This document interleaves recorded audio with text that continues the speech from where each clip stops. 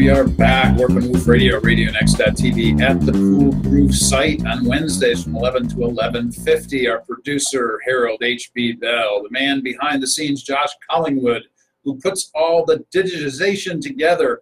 HB loves it when I use that word. And welcome, Facebook Live. We're grateful to have your presence as well. Later on the podcast, you'll be able to pick us up. You want to point some friends in this particular direction, because today we'll be talking about mental health issues and specifically a focus on suicide, youth suicide. But before we begin, I want to give just an overview of what we do at the Comenius Institute. At the Comenius Institute, we cross three bridges. The first bridge is into college, where I work at IUPUI teaching young people in a course called Reading, Writing, and Inquiry with a great number of fantastic faculty there. I really enjoy my time teaching there on the campus. But I also meet with students, Christians and non-Christians, to discuss issues of life that go in so many different directions, and specifically helping Christian young people to navigate the lines of understanding as it relates to their subject areas and disciplines from a Christian point of view. The second bridge we cross is into community, which we're doing right now on this radio show. And what we do is we invite Christians from around Indianapolis who are doing good, based on our tagline, Titus 3:1-8 and 14, do good, do good, do good. I'm a big believer in Aquinas, who said truth, goodness, and beauty, but I believe we need to flip that around, show people beauty, do good, and then maybe somebody will want to hear your truth. And then finally, the third bridge we cross is into culture. And so I do an awful lot of writing and speaking, and the speaking and writing kind of coalesce into different arenas, one of which is our Truth in 2 episodes, which come out every Tuesday morning.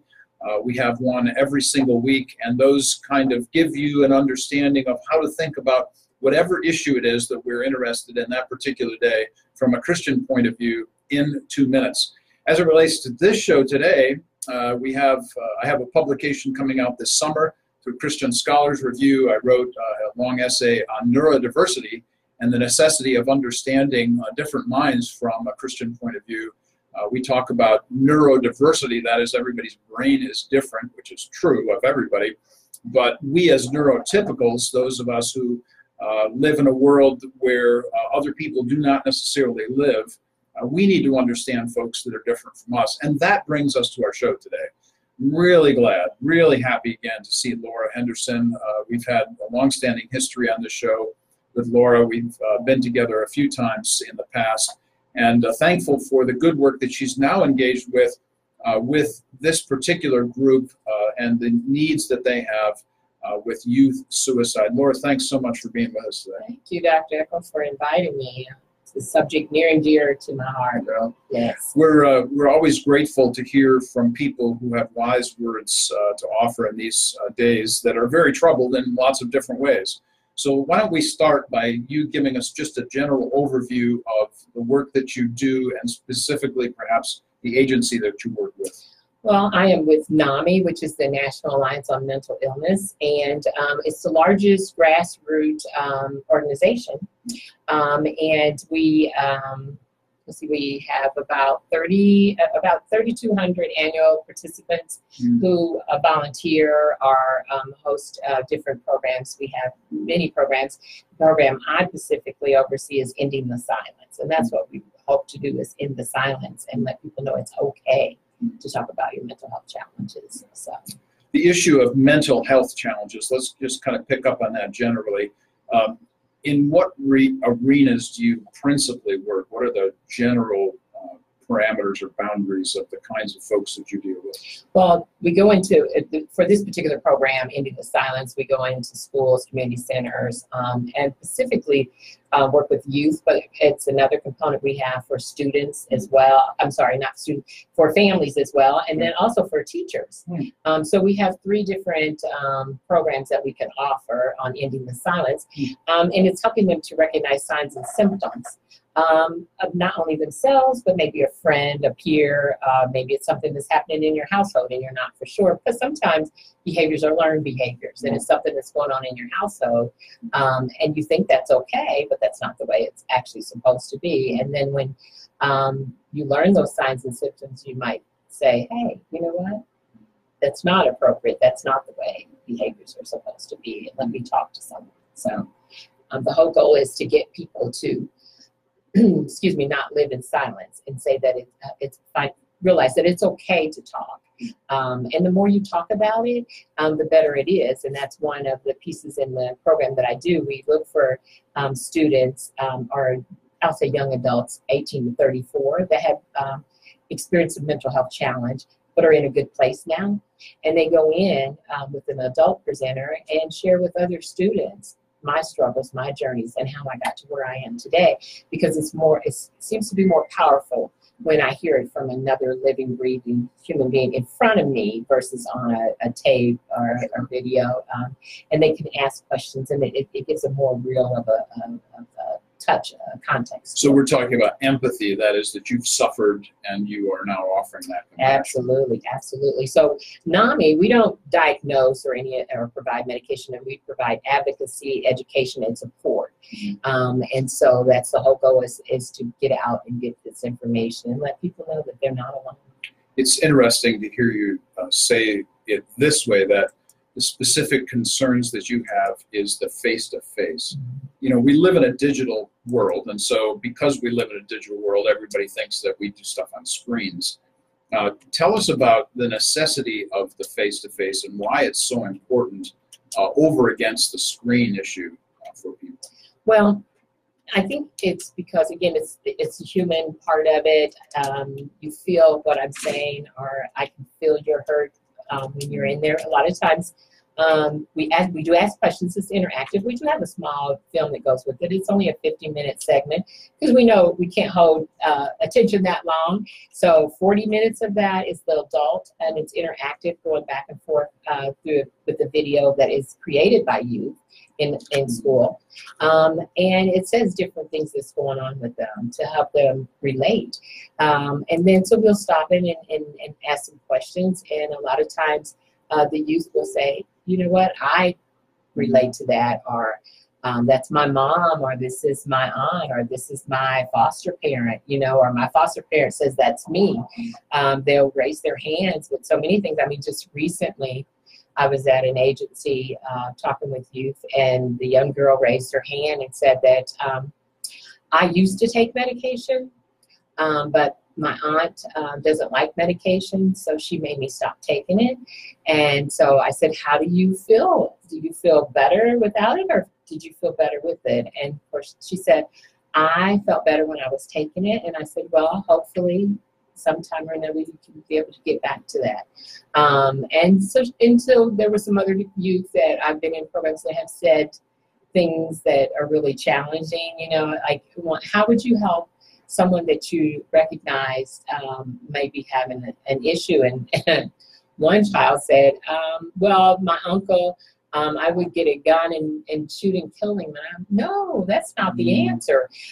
So obviously there's some things going on there. And I did make a reference back to the agency to please help this person seek some help. And I followed up with it, and I did get a response back that this individual was in treatment now, which is good. Yeah. So there was some things that was going on there. So a lot of times this brings out things, and we refer or provide information. And again, like I said, we have other programs at NAMI, like family to family support groups. Then we have In Our Own Voice. These are adults from all walks of life, doctors, individuals who've been in prison in this video, and they talk about their challenges and how they got to where they were. But then we still have two adults.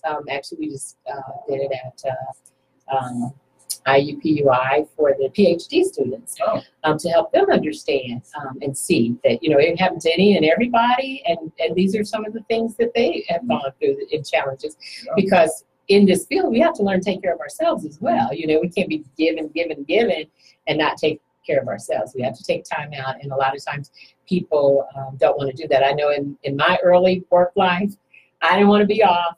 I didn't want to take a vacation because I didn't want to miss the time with my client or something may happen. Sure. And, what would they do? And I had to learn to take care of myself because I started to feel burnout. But at that time in my 20s, I didn't know what burnout was, you know. And it was like, I'm the cheerleader for them. I'm there. I'm going to keep them going. But I had to realize that they're very resourceful. And if I've given them the information, I have to allow them to be able to try to utilize it and not continue to be the, at that time I thought was the helpmate, but I really wasn't. I was enabling. Would you call that a crutch? It was. Yeah. It was. But then when I did take vacation, I found out that they were able to handle some crises. Yeah, so the love of the work, sometimes we enable people, sure. and because we want them to get it, we want them to succeed. But we have to give them the information, like Superman giving the kryptonite. He knows where it is. He didn't use it all the time, but he knew where to go to get refilled. Yeah. So. It strikes me to say that from a decidedly Christian point of view, we're talking about something that's quite incarnational. That is in flesh. I mean, Jesus came in flesh, absolutely. So we go in flesh to people, and that's imperative for us that we sit with them. Oh, absolutely, absolutely. But when it mentioned Jesus, he was a listener, though. Oh my! Yeah. He was a listener. And us as humans, we are not. And that's a thing we have to learn. And in another class that I teach for Mental Health of America, Mental Health First Aid, that's what I teach the adults in there. We talk about listening with intent, not listening to give you the answer. Because as soon as we say, can I talk to you? Our mind is start twirling. What's this about? Or does this go back to the last conversation I had with him or her? And it's doing all kind of things while this individual is talking. Are we really listening? No, we're not. We're thinking about the opportunity where we can get in and give our point of view.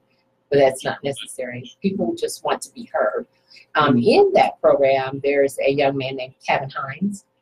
And he goes all around the world now talking about his life and mental health challenges that he has had, up to the point where he actually jumped off the bridge in New York. That's the number one place to go to die by suicide, if that's what you're in search of. And he had Googled how to die by suicide, and that actually came up. Can you believe that? And so he went to this bridge, but on his way there, he said, if just one person would look at me and ask me how am I doing today, I won't do it. Bus driver, in New York, it's hurry, get on, kid, hurry up, where are you going? You riding or not?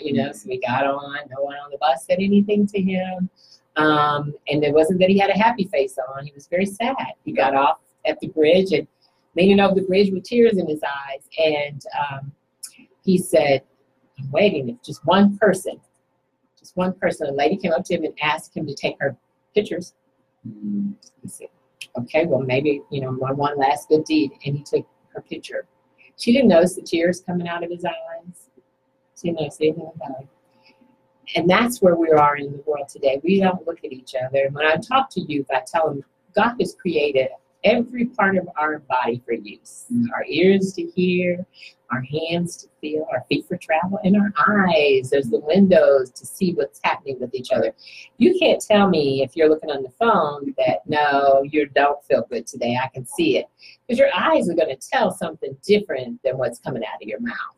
And so many times kids don't look up. We don't look up. I mean, you can go in a restaurant, but 10, 15 people can be sitting at the table and they're all doing this. Right. And nobody's really looking or communicating with each other. And that happens so often, especially with youth. If just one person would show interest, how are you doing today? And actually look at them in the eyes. And then people on there are probably saying, she's not looking at the camera much, but I'm looking at you, because I can't teach people that or tell people that if I don't do that myself. And it's very important that we just don't know how important that is. That we do that eye to eye. Right. Yeah. The eye contact is huge. It makes me think of, just a trivial smiling matter to one degree. There's a commercial out there, 4 guys sitting around on couches, and they're all texting. And they're all texting each other as to where they're going to go out to eat. It's like Jimmy John's or some dumb thing. And so they all decide, and then they all jump up at the same time. They are stinking sitting next to each other. And they're texting and not saying a word. Yeah, and this is the world we live in. I see it all the time with college students. I actually go around to tables with my students and talk with them personally about, hey, what's going on in your life? Happy to talk with you about whatever. And some of them are happy about that. Some of them would just as soon be walk away. Yeah, yeah. But nonetheless, to have somebody actually care about you, it's a big deal. What an impact. I mean, you don't know, but somebody that you say that to is actually thinking, wow, he noticed me. I'm so glad he came over here. We may never know that. They may never share that because we don't know what's going on within someone, but there's someone that you have said, hi, how are you doing today? Really, you made an impact on them. Okay, well, I'm not going to do what I was thinking about doing today. I remember Justice Roberts, he was speaking to his son's junior high graduation or some such thing. And he was telling them, giving them wise little pearls of wisdom kind of thing. And this was just a couple of years ago. And he said, what you ought to do is when you get to high school or your next place, he said, you ought to go up to people and introduce yourself.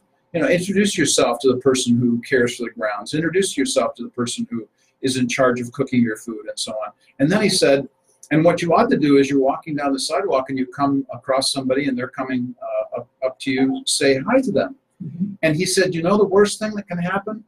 The worst thing that can happen is you will be the person known on campus as the person who says hello to people. Right, here he comes. Well, how bad is that? That kind of thing. So those kinds of things really do matter, and we need to be more invested in the lives of the people that are right around us. I mean, that just kind of stands to reason. But nonetheless, it's not something that happens all the time in our culture.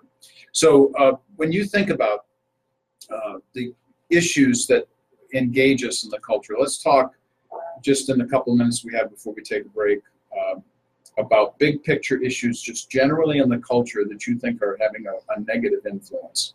And then in the next segment, let's come back to the individual issues and maybe talk about those. Well, for the big picture, I see it a lot with transgenerational trauma. That's the big picture that has gone on for years and years, and we just pass it on. And by transgenerational, you mean? From one parent to the child, to the parent to the child, or whomever the caregiver is, whatever is going on in that house.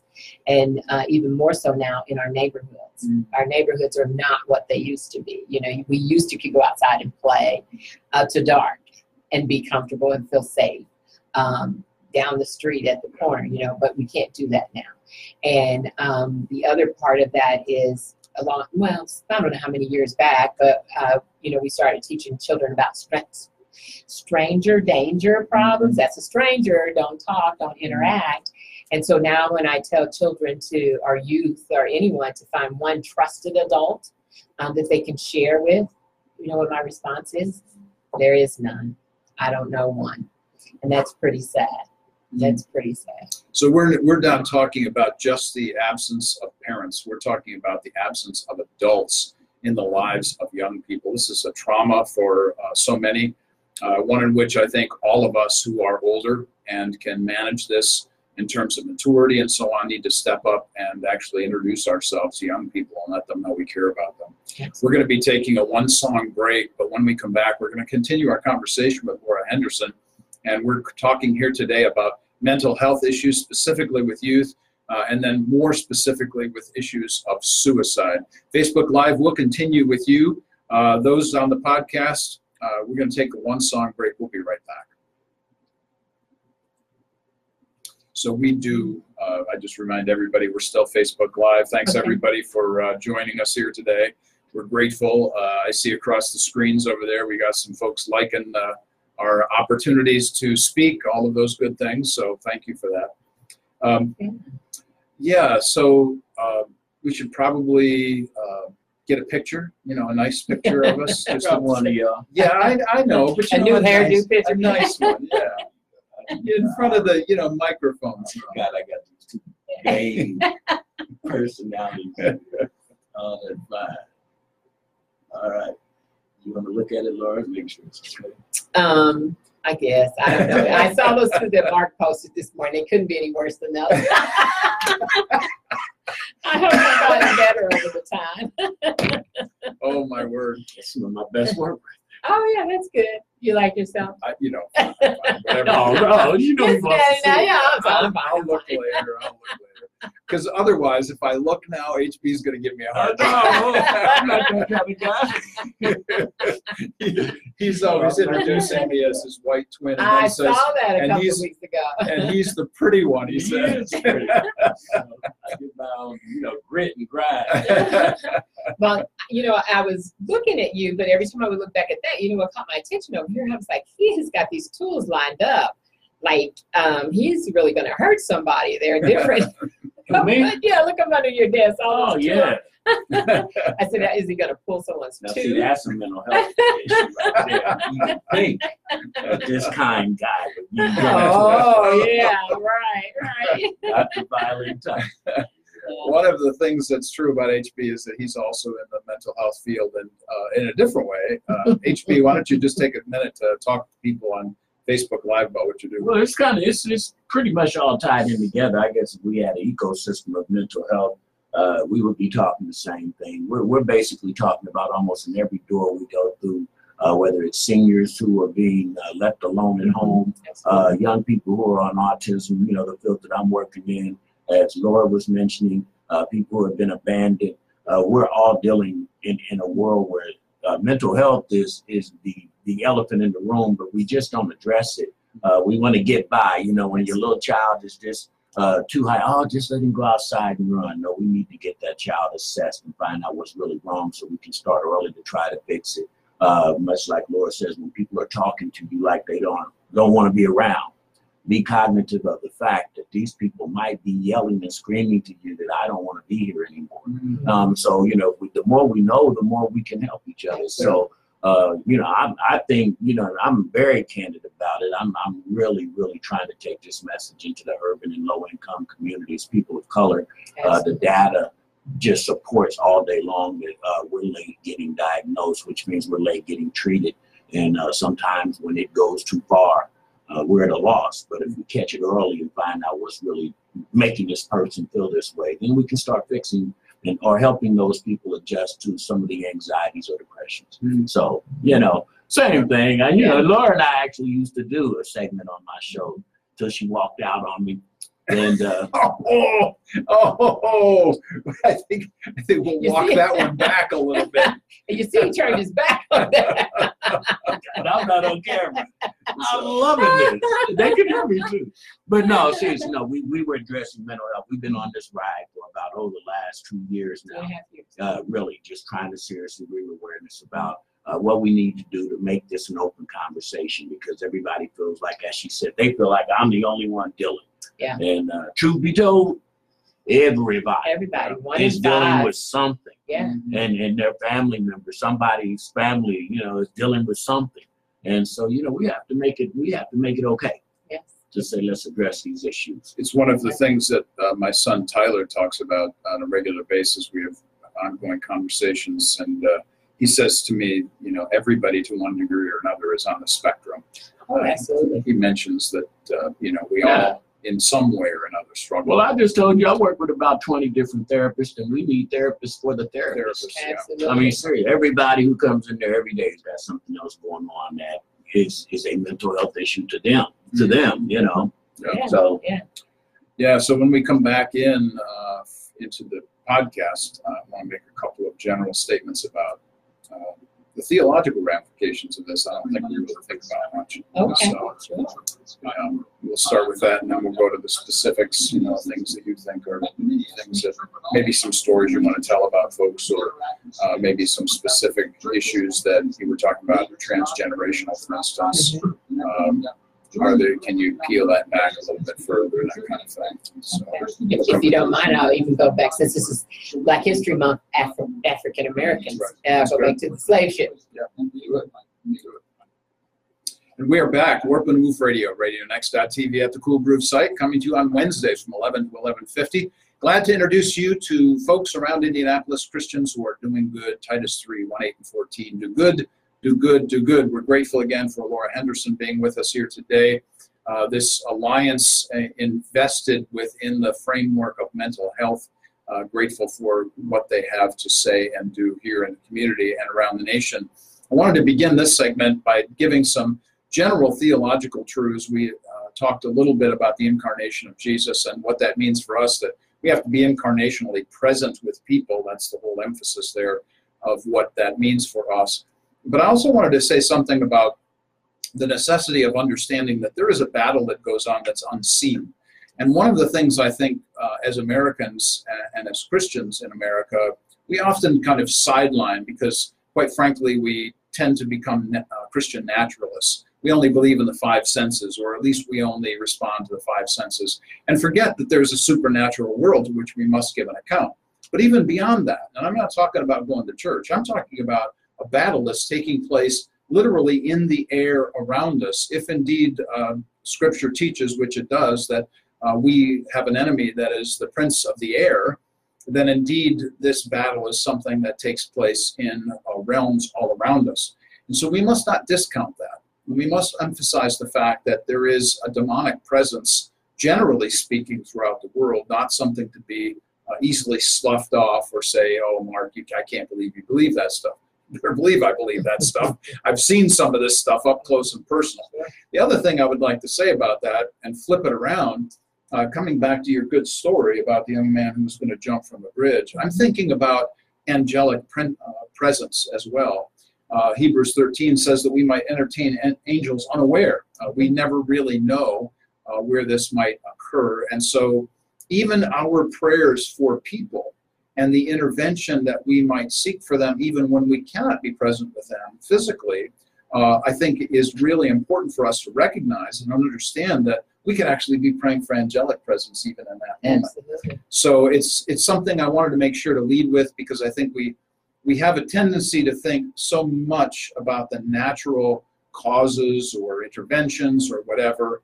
But as Christians, of course, we believe in a much larger issue here. Prayer first, absolutely, yes. But in what I say a lot, at Mount Olive, Reverend Wayne T. Harris, he's deceased now, but he was my pastor for many years, and at Mount Olive Missionary Baptist Church on West 16th Street. And we had a shelter, and it was an opportunity to partner with, at the time, Worcester Hospital, and to allow them to use our shelter for individuals coming out of the hospital with nowhere to go with mental health challenges. And this was kind of like my first introductory for this. I had only went to the church and going to be there 2 weeks and to help do some books. And I ended up being there 5 years and the executive director for Pastor Harris. Wow. And so we were the first church to partner with a hospital to provide mental health housing. And so in saying that, they would go, the church people were kind of upset with me because they were like, these mental health people are coming to the church. They're going to be coming to the church. Oh my goodness. And so, my response was, I would kind of rather sit next to them because I know that they take medication or they have been diagnosed, but I don't know what yours is. And I see a lot of people talking to themselves and doing a lot of strange things in church, so they kind of backed off of me, but it was a good partnership. The church was the mental health facility was there until Pastor Harris died. But prayer, yes, is number one. But what I would always say is that if you believe in God and you believe that He has given each person skills and abilities, then why do you discredit a doctor? Or pull back from that. Yes, absolutely. He did not say me only, but He's provided all these other services. So yes, continue your frame of worship. But also seek outside of that, because they also need mental health counseling, because everybody continues to pour into the pastor. Sure. And he's got to empty his load somewhere as well. So it strikes me to say that the necessity of living as a Christian in this world is that we recognize that there's a supernatural world and a natural world, and that they literally must be synthesized, brought together. Yeah. So that we don't think of this as a separate segment of life for us, that somehow we need to separate this from our spiritual lives. Indeed, we're whole people. We're whole people, right? Yes. And of course, you'll probably know the exact verse, but Jesus prayed for spirits to be removed from various people in the Bible, So It does happen, as you said. I've seen it because I worked on the streets in Kentucky with unmedicated individuals, trying to get them into housing and get medication for them. And a lot of times, when they came into the hospital, it was very, very serious situations with them, and the dual conversations and things that were going on with individuals. So you can understand sometimes why families say they can't come back here anymore until they get treatment or until they get help, because it's scary if you don't understand, if you don't know it. You know, so. Well, since we're talking about this, it makes me wonder, and be honest as you can be about this. How much of an inroad, let's use that word, how much of an inroad have you made with pastors and churches in this regard, just generally, perhaps in a spectrum of people that you engage with? Well, they're getting better, but it's not where it should be. Now, I did do Ending the Silence out at Mount Calvary. I was very impressed with Dr. Williams out there. He did a whole month on mental health. Good for him. And he ended it with Ending the Silence. And there's other churches, I'm sure, that I'm not aware of because I don't know all of them. But the ones that I do know, I don't see that much of a connection with providing other services outside of the church, or maybe even having mental health within the church, someone that they can go to and provide resources. One of the things that's I struggle with is the lack of relevant 21st century application in the pulpit. And so it's great to exegete the scriptures, very important that we hear directly from what God's word has to say. But God's word, if it's not applicable and relevant, then what is it that we're preaching about? So the necessity of engaging these kinds of issues in application to what Scripture teaches is huge to me. It is. It really is. And a lot of people in church are there not only for the Jesus or the God effect, but hoping that whatever is going on with me internally, it will be prayed out of me, or they're going to say a word that's going to help deliver that out of me. And then when it doesn't happen that way, then they stop coming. But they didn't take away the challenges that is affecting them. Right. I'm going to make this right to the camera, this statement to the camera, and for anybody that's listening later on the podcast, and that is the necessity of all churches. I don't care what churches we're talking about, conservative, liberal, black, white, I don't care. Every church needs to engage issues around them of whatever arenas need to be addressed. Absolutely. And in this particular case, we're talking about issues of mental health. We're concerned about people's lives. If we are preaching the gospel without being concerned about people's lives and the day-to-day stuff, in this case about suicide prevention, my word, then what are we doing here anyway? Absolutely. So let's peel back some of what we had talked about in the first segment. We had talked about a transgenerational issue, which means that it goes from generation to generation, from dad to son to daughter, and again on to the next generation. Yes. So help us a little bit understand the history of that, perhaps, and then give us some examples maybe along the way of what you've seen. Absolutely. Well, in my studies and research of it, especially for the African American community, in reading and thinking about it, and in various other teachings, I have learned that this transgenerational trauma goes well beyond the United States. It goes back to the slave ship. Can you imagine being put on, drug from your homeland, put in a ship, people talking, you don't understand what they're saying. You've not done anything wrong. You're bound. You might be 3 stack fold of people, on men and women on top of each other in the bottom of a boat, and for however many days, feces, whatever, people die. All of this trauma. Then you're brought to this United States. You're told, this is who you are. This is not who you are anymore. You don't have that name. This is who you are. And you're beaten until you succumb to that. And then you decide, okay, this is who I am. I got my new family now because I don't know what happened to my family over there. And then all of a sudden comes Sunday when they sell the black men or the black families or the black individuals. And, well, this is a good looking black man. I think I'll sell him. And so you're stripped away from that family, that new family. Trauma again, trauma for that family. The mother, her children are sold to other people, other slave owners. So it has been constant and constant and constant. But has anyone during all of this transition time talked to people about it? Obviously, most of those, if not all of those individuals, are deceased now.